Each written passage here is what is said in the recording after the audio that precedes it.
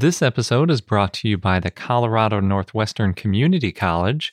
Join them for 2 weeks digging up dinosaur bones from the Jurassic period in Northwest Colorado this summer. For details, go to cncc.edu/dinodig. As you write your life story, you're far from finished.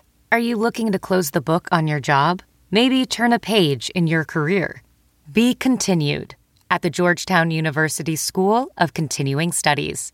Our professional master's degrees and certificates are designed to meet you where you are and take you where you want to go.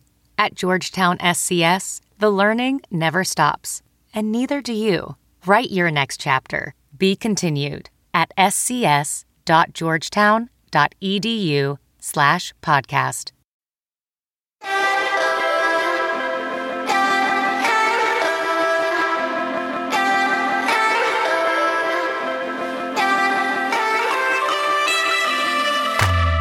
Hello and welcome to I Know Dino. I'm Carrot. And I'm Sabrina. This week, we have a movie review of Theodore Rex. Yes, we do. It's kind of in the same grain as Tammy and the T-Rex. That's better. But yeah, it is better. At least in our opinion. Yes. We also have Dinosaur of the Day, Diabloceratops. Pretty popular one. And we have a bunch of dinosaur news. But before we get into the news, we just want to say a big thank you to all of our patrons on Patreon. And this week, we'd especially like to thank Lucas and Eli, Wyatt, and the Georges family. Yes, thank you so much. Your support really helps us keep this podcast going. If you want to join this group of awesome people, then check out our Patreon page at patreon.com/iknowdino. Yeah. And even if you can't join the Patreon community, it helps just when you tell friends or spread the word about our podcast, because the more people that join in I Know Dino, the better. Yes. So jumping right into the news, I want to do another roundup of a few things that we saw at SVP, specifically the ankylosaur stuff, because there are a few things we haven't talked about yet, and I love ankylosaurs.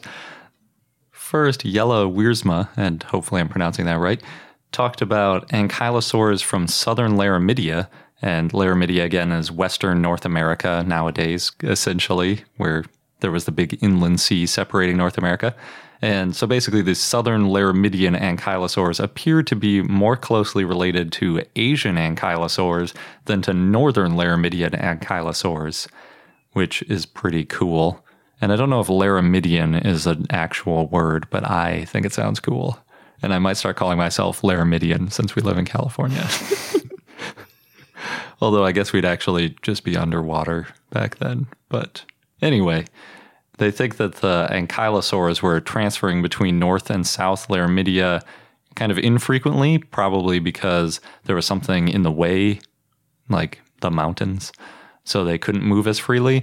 Whereas between southern Laramidia and Asia, they might have been able to move when the sea levels dropped, and maybe by some kind of land bridge or something, they could intermittently migrate back and forth. So that's pretty interesting. Then Victoria Arbour talked about some of the tail weaponry that ankylosaurs have, just like she did when she was on our podcast a few months ago. And she talked about how normal animals evolve weaponry on their heads in order to defend resources, including mates. But under the right conditions, weaponry develops on their tails instead. And those conditions seem to be being four-legged, being herbivorous, having a stiff thorax, having a wide pelvis, and being heavy. And in her estimation, heavy is weighing 500 kilograms or more, which is pretty heavy. I mean, that's over 1,000 pounds. So Yep. Not a lot of animals in that category. It's a pretty rare combination, but there have been turtles and then those glyptodont, which are kind of like giant armadillos with a club tail spiky thing. And then also, obviously, ankylosaurs are in that category. But when I was thinking about it, that also includes sauropods, if you think about it. They kind of have a stiff thorax and a long tail, and they're heavy, and they have the wide pelvis, and they're herbivorous. And I think there might have been a titanosaur that was suspected of having a club tail. Not sure. Anyway, that was interesting. And then we also had a great time talking to Jim Kirkland and Kirsty Morgan about a potentially new ankylosaur from Arkansas. And Morgan is looking into the details of how we can group these different ankylosaurs based on their scutes. So she had these cool diagrams kind of looking at different geometry of the scutes in different dimensions and how you might be able to group together different subsets of ankylosaur. And, you know, some are nodosaurs and some are other categories. It was really interesting. It was. We talked to her for good 20 or 30 minutes. And it's always great to talk to somebody about their passion. Yeah, she's clearly very into it, and we'll have to look forward to when the actual paper comes out, because that was in the poster session as opposed to one of the full-on presentations. So, pretty cool. One poster that we missed back in SVP was some potential evidence for a theropod group attack on a ceratopsian at the Merino Hill Formation in New Mexico. So the Wolf family that runs the White Mountain Dinosaur Exploration Center found some new tracks from about 90 million years ago, specifically the Turonian stage, and they seem to show 3 theropods headed in the same direction and also the same direction as some potential prey. So that gives you the inklings of maybe they were hunting together. Because that same group, the Wolf family, found Zunoceratops back in 1996 in the same formation, they think that the prey item they were tracking might have been that ceratopsian Zunoceratops. USA Today said that the hunters were believed to be tyrannosaurs, and it shows that T-Rex may have hunted in packs, but unfortunately for USA Today, T-Rex wasn't around for at least another 20 million years, and tyrannosaurs in general weren't around for about 10 million more years. So it probably doesn't tell you much about T-Rex. There is Timurlengia, the tyrannosauroid that was recently found in Uzbekistan, but that's pretty much the only tyrannosauroid we know anything about from any time even remotely close to 90 million years ago. We mentioned when Timurlengia was discovered that there's kind of a big gap in knowledge in the early Cretaceous and mid-Cretaceous about tyrannosaurs. So hopefully they'll find something in that formation that matches the footprints.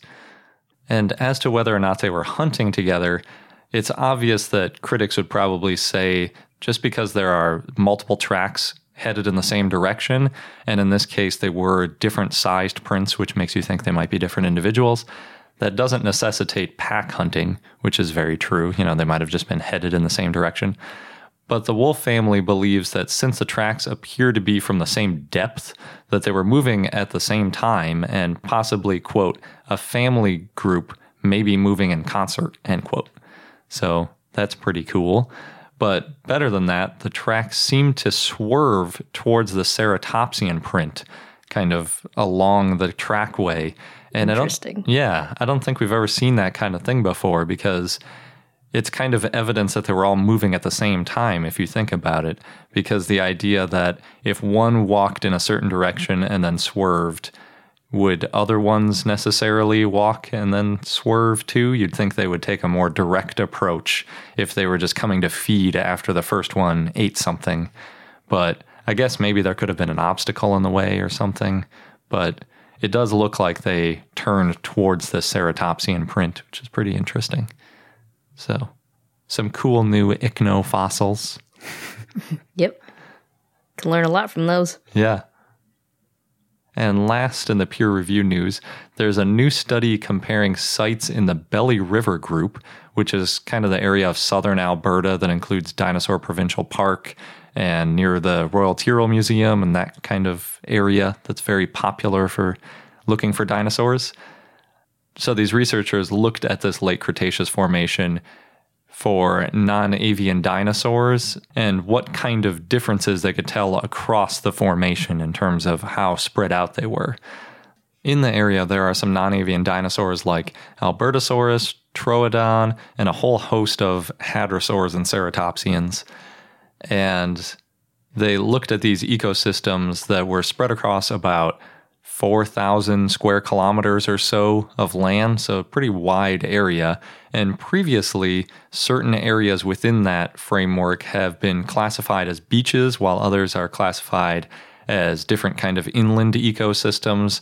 And they're expected to have a pretty varied dinosaur fauna based on the kinds of ecosystems that we think were there back in the Cretaceous. So the researchers weren't only looking at dinosaurs, but also other animals like fish, turtles, birds, mammals, and other things that were alive at the time to kind of compare how many different types of dinosaurs there were relative to other kinds of animals.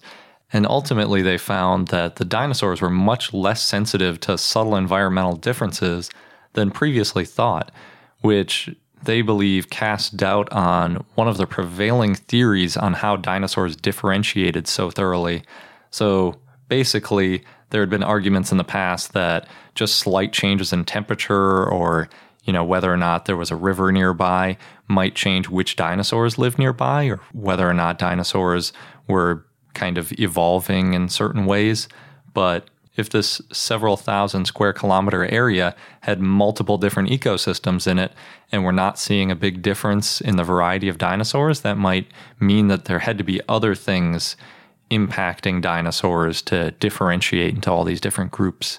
So they don't really specifically address what might have caused them to differentiate, other than maybe just like niche partitioning. But we'll have to see if other papers come out or what kind of responses we get to this, because, it's always a big question. Why did dinosaurs get so varied, and what caused them to show up in so many different shapes and sizes and all these weird features that we don't see in modern animals? Very interesting. And speaking of all these dinosaur variations and ways that dinosaurs are depicted, Motherboard shared a list of the best paleo art of 2016, and dinosaurs that were included were Tongtianlong limosus, which is shown stuck in the mud where it died, Radivades evidens, Spiclipius shipperim with horns and markings on its frill, and Psittacosaurus with quills on its tail. And we'll post a link so you can look through all the images, including some prehistoric creatures that aren't dinosaurs, but still really cool paleo art. Good paleo art is always fun. Mm-hmm. And important. Next, according to AFR, dinosaurs have lost their monster status. The author, Lawrence Dodd, starts with a farewell to Dippy from the Natural History Museum in London, then talks about how we know more about dinosaurs and how our image of them has changed. So we started thinking of them as these slow, draggy creatures. Then John Ostrom discovered Deinonychus and started the dinosaur renaissance, where we saw them as active and possibly warm-blooded. Jurassic Park and then Walking with Dinosaurs helped show these views, but now we know even more about dinosaurs, such as at least some of them had feathers or were fuzzy, and predators may have had lips covering their teeth. So the writer laments, quote, "No more the thundering lizards of our youth. Today's dino-obsessed children must imagine great turkeys strutting gawkily through the Cretaceous, resplendent in their summer plumage," end quote. But then the article ends with the challenge of imagining dinosaurs in a way that takes advantage of what we know about them today, and the hope that there will be a Jurassic Park that uses the science of 2017. That'd be nice. It would be.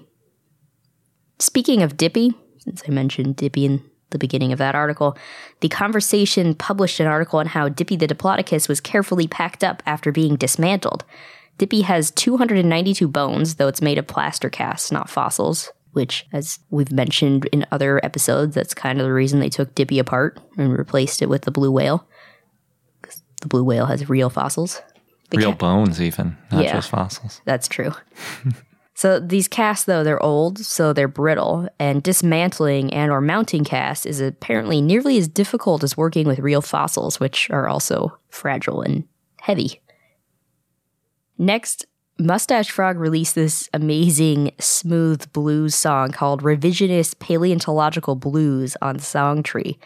It's slow, it's soothing, the lyrics are really great. So to give you an idea, here's the first verse. And I'm not going to sing it because I can't do it justice. But, quote, "I like the old iguanodon, better than your standing one. You can't throw a dinner party," she said, "in the body of an herbivorous biped." So they're obviously talking about the iguanodon where they had that famous New Year's Eve dinner party in. Yeah, it's the Crystal Palace dinosaurs. Mm-hmm. So we'll post a link on our blog and you can listen to the full song yourself and enjoy it. It reminds me of the song that they apparently sang inside that iguanodon. Like, the jolly old beast is not dead, he roars again, or something like that. Yes. Speaking of the Jolly Old Beast song, Cambridge University released a YouTube video of the song. They actually released this a while back, but I just learned about it this week, so. It was written about Iggy the Iguanodon and was recently revived after 160 years in obscurity, according to the YouTube video. And we've talked about this song before. The video shows kids in the Sedgwick Museum of Earth Sciences enjoying looking at and pretending to be Iggy. It's pretty cute. The song is sung to banjo music, so not quite as soothing as revisionist paleontological blues, but the lyrics start off like this, quote, 1,000 ages underground, his skeleton had lain, but now his body's big and round, and there's life in him again. We'll post a link to that, too. You can listen to the full song. Although, I mean, I like the song. I like the lyrics. I enjoy the fact that they sang it inside the iguanodon, but I do prefer revisionist paleontological blues. Yeah, it's got 160 more years of science to work with. And thanks to Chris for sharing another dinosaur album with us on Twitter. It's an album called Dinosaur Songs by Daddy Donut. And they do a good job of using the correct terminology. For instance, they use reptile instead of lizard, and they say pterosaur instead of pterodactyl, even though that's not actually a dinosaur, but we'll give it a pass. There's also a song called Clubtail that I liked the best because it's about ankylosaurs. And I think he did a good job kind of describing what an ankylosaur might have acted like. And there are some goofier ones in there too, like Candysaurus Rex and the Itsy Bitsy Tinysaur, which are actually pretty enjoyable. I thought looking at the titles, they would be pretty corny, and like Itsy Bitsy Tinysaur would be like Itsy Bitsy Spider kind of, knockoff, but it was actually more clever than that, had its own tune. I think Sabrina would probably like Shopping with a Brontosaurus the best. That would be amazing. It's a pretty funny song, talking about how they can't find any clothes or hats or whatever that fits it.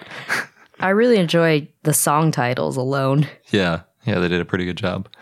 So if you have kids, I think it's worth listening. It's not really They Might Be Giants quality, but it's pretty good. That's hard to beat. Yeah, they did win a Grammy, so.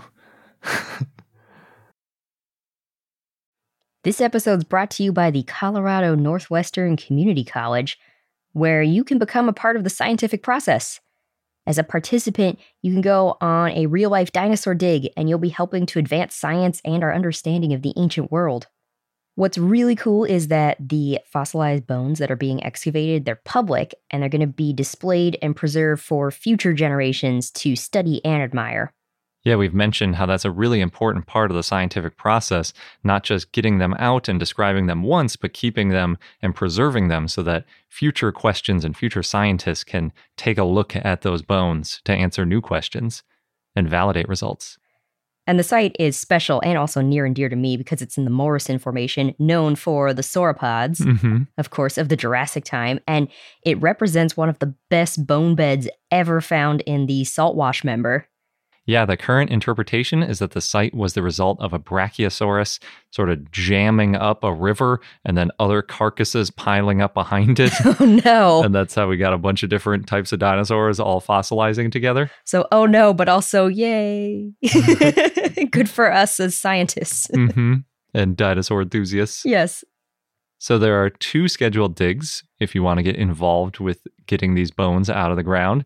You can go from July 6th to July 20th or from July 22nd to August 5th.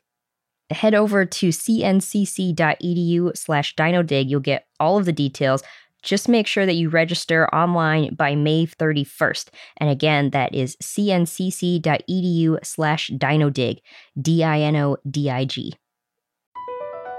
Across America, BP supports more than 275,000 jobs to keep energy flowing. Jobs like updating turbines at one of our Indiana wind farms and producing more oil and gas with fewer operational emissions in the Gulf of Mexico. It's and, not or.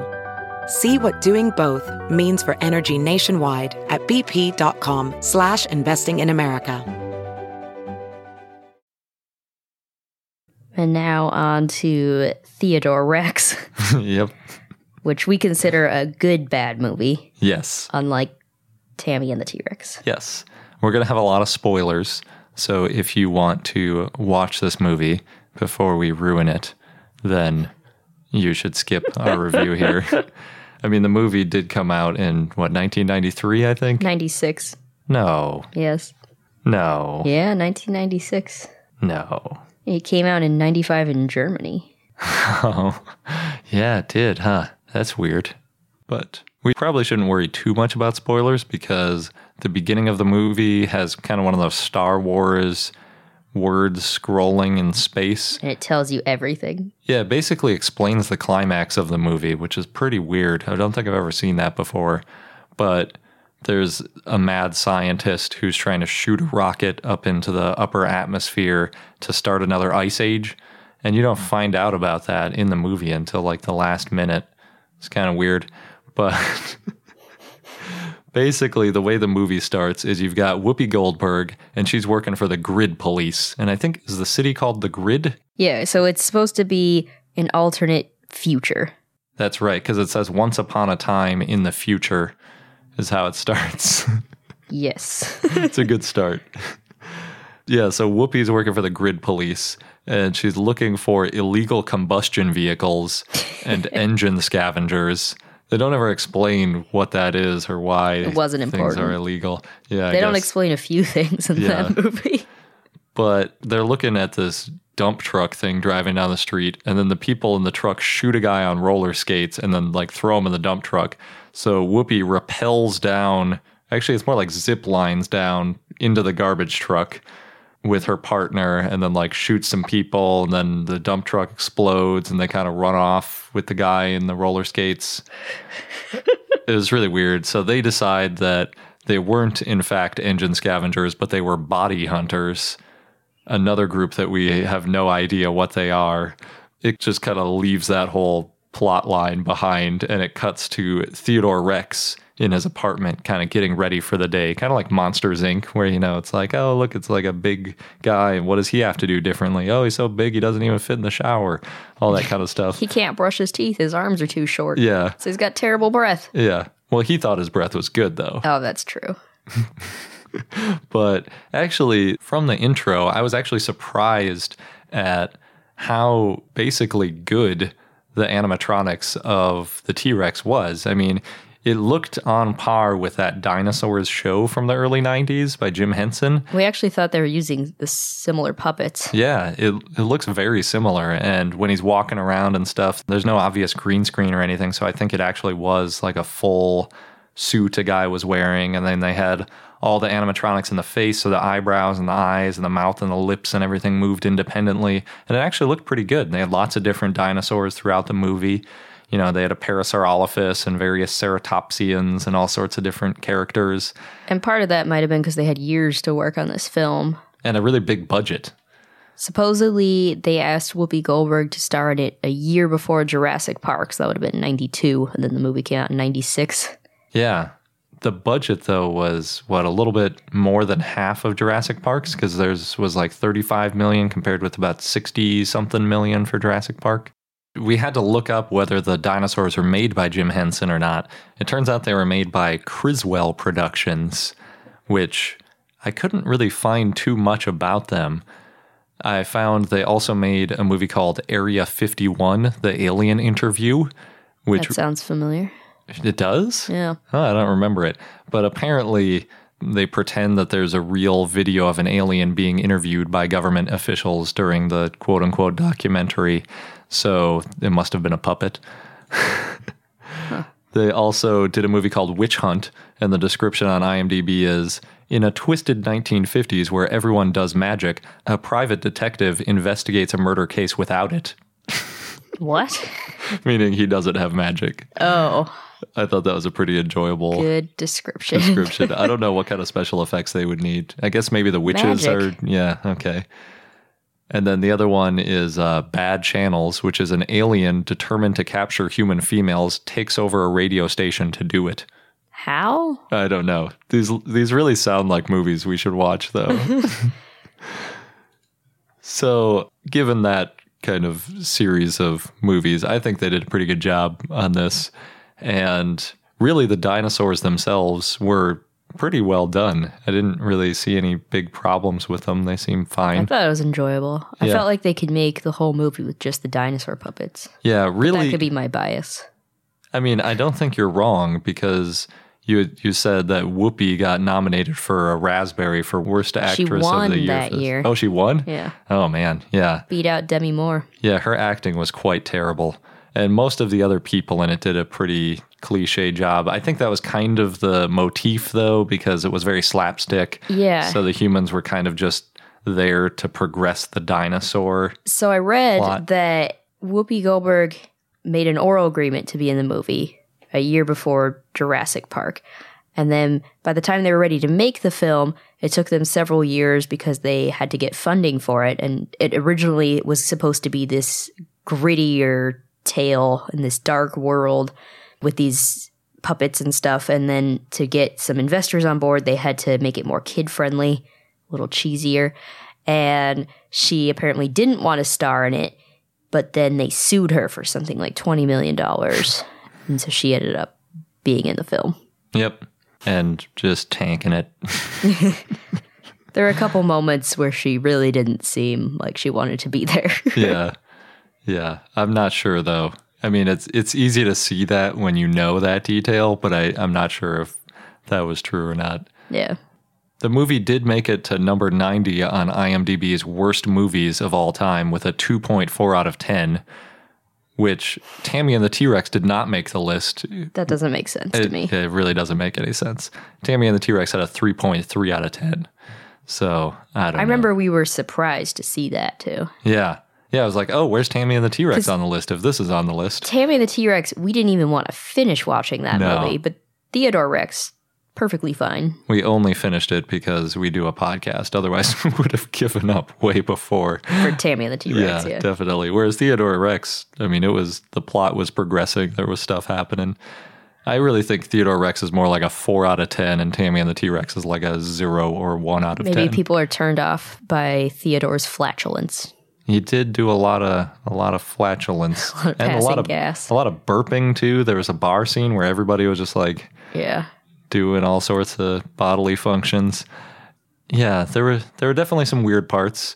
I mean, the mad scientist guy, who is the boss in Blackish, if you watch that show, Yeah. and he looks exactly the same. I think he's even wearing pretty much the same glasses he was wearing in this movie like 20 years ago. He has the same hairstyle. It's like the exact same kind of role, but he eventually gets frozen to death.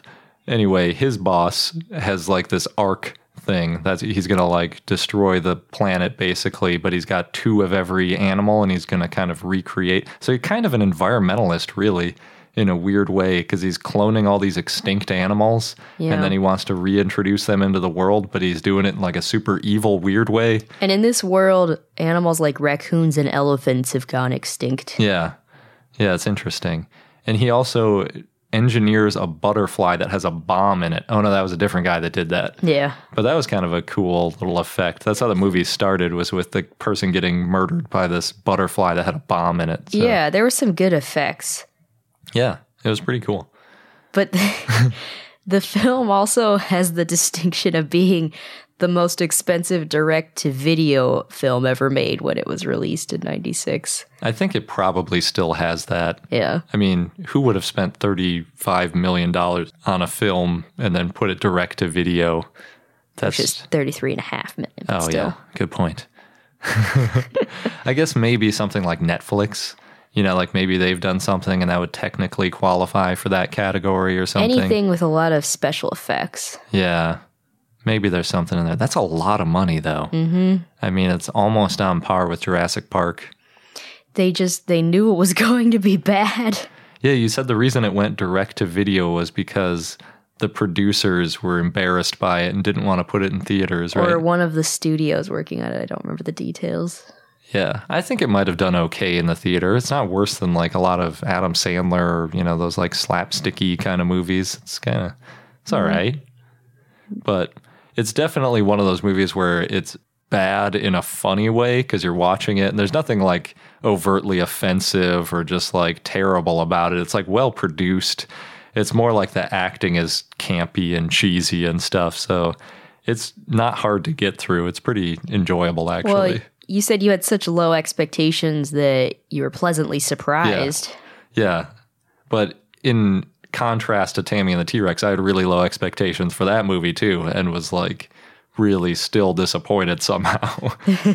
Whereas this one, I was like, oh, there's a plot. There's cool puppets in it. I kind of like it.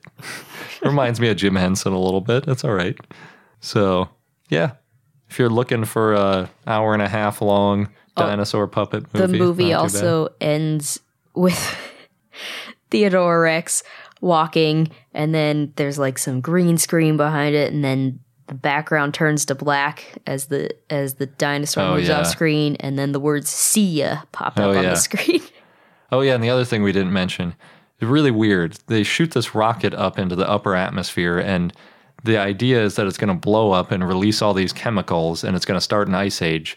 Theodore Rex wrestles away this remote from the mad scientist and hits a abort button on it. Then they show the missile blow up. Well, the countdown keeps going. Yeah. And you're looking at this missile and you're like, the countdown finished. I saw the missile blow up. I guess that means that he lost. And then it's like transition to him being a hero. You're like, oh, I guess it blew up in a way where it didn't release the chemical.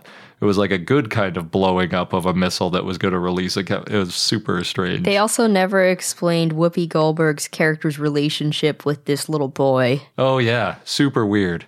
She's like friends with this little boy, and he's like, you should really meet my dad sometime. And so you're watching it, you're like, wait, how? What? It's not her child. They're close enough to the point where the bad guys take the boy hostage as collateral against her. Yeah, and he doesn't call her aunt or anything. He just calls her by her name, and he calls him by his name. He's probably like 10. There's literally no reason that she should be friends with this child. It's super weird. So, yeah, very strange. But lots of plot holes, as you'd expect in one of those cheesy, not well thought out movies. But I think it's pretty enjoyable. But a fun buddy cop movie. Yeah. Set in the future. So then there's some fun, this is what the future technology would be like hologram faxes. Yeah.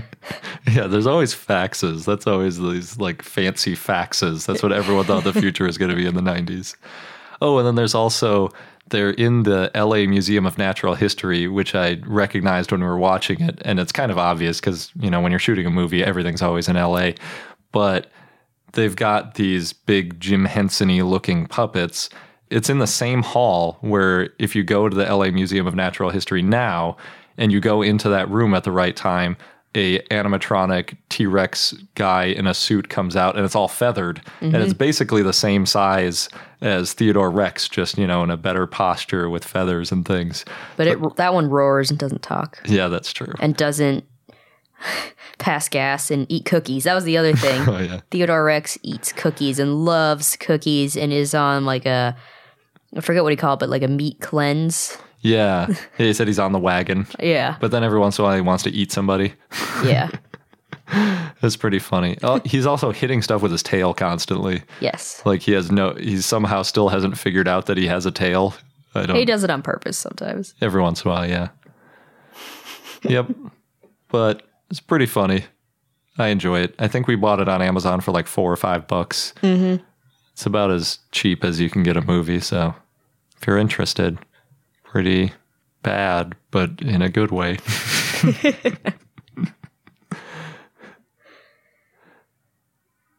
And now on to our dinosaur of the day, Diabloceratops, which was a request from Cole via Patreon, so thanks, Cole. The name means devil horned face, and it has 2 large horns coming out of its frill that are the devil horns. Yeah, they look pretty devilly. They stick up and then kind of curve to the sides a little bit. Mm-hmm. It's a centrosaurian ceratopsian that lived in the Cretaceous in what is now Utah. Jim Kirkland and Donald W. named Diabloceratops in 2010, and the type species is Diabloceratops eatoni. The species name is in honor of Jeffrey Eaton, a paleontologist and friend of Jim Kirkland. And Eaton specializes in mammals and has decided not to study dinosaurs, but instead to study fossils of mammalian species that lived alongside dinosaurs. So Kirkland reportedly got back at him by naming a dinosaur after him. I enjoy that story. I'll show you not studying dinosaurs. You will be associated with dinosaurs. The type specimen was found in 2002 by Don DeBlue at Last Chance Creek in the Wahweap Formation in Utah. They found a partial skull with part of the lower jaw, and the skull was nicknamed the Last Chance Skull. That's clever. Yeah. 2 specimens potentially have been found, and the Last Chance Skull is about 3 feet or 1 meter long. It took more than 700 hours to prepare that skull. When Diabloceratops was discovered, it was the oldest known ceratopsid. The skull has an accessory skull opening, which was common in basal ceratopsians, but disappeared in later ceratopsians, which means that there was a skull opening that used to be in all ceratopsians. A second skull has been found that's similar to the Last Chance specimen, but it's not clear if they're the same species, so it may be Diabloceratops, it may be something else. Diabloceratops, the skull was deep and short, and it had long spikes on its frill, and it had this large neck frill, a small nasal horn, and it may have had a second horn in front of that. It also had small horns above its eyes, so it's well decorated. Yeah. And both specimens are at the Natural History Museum of Utah.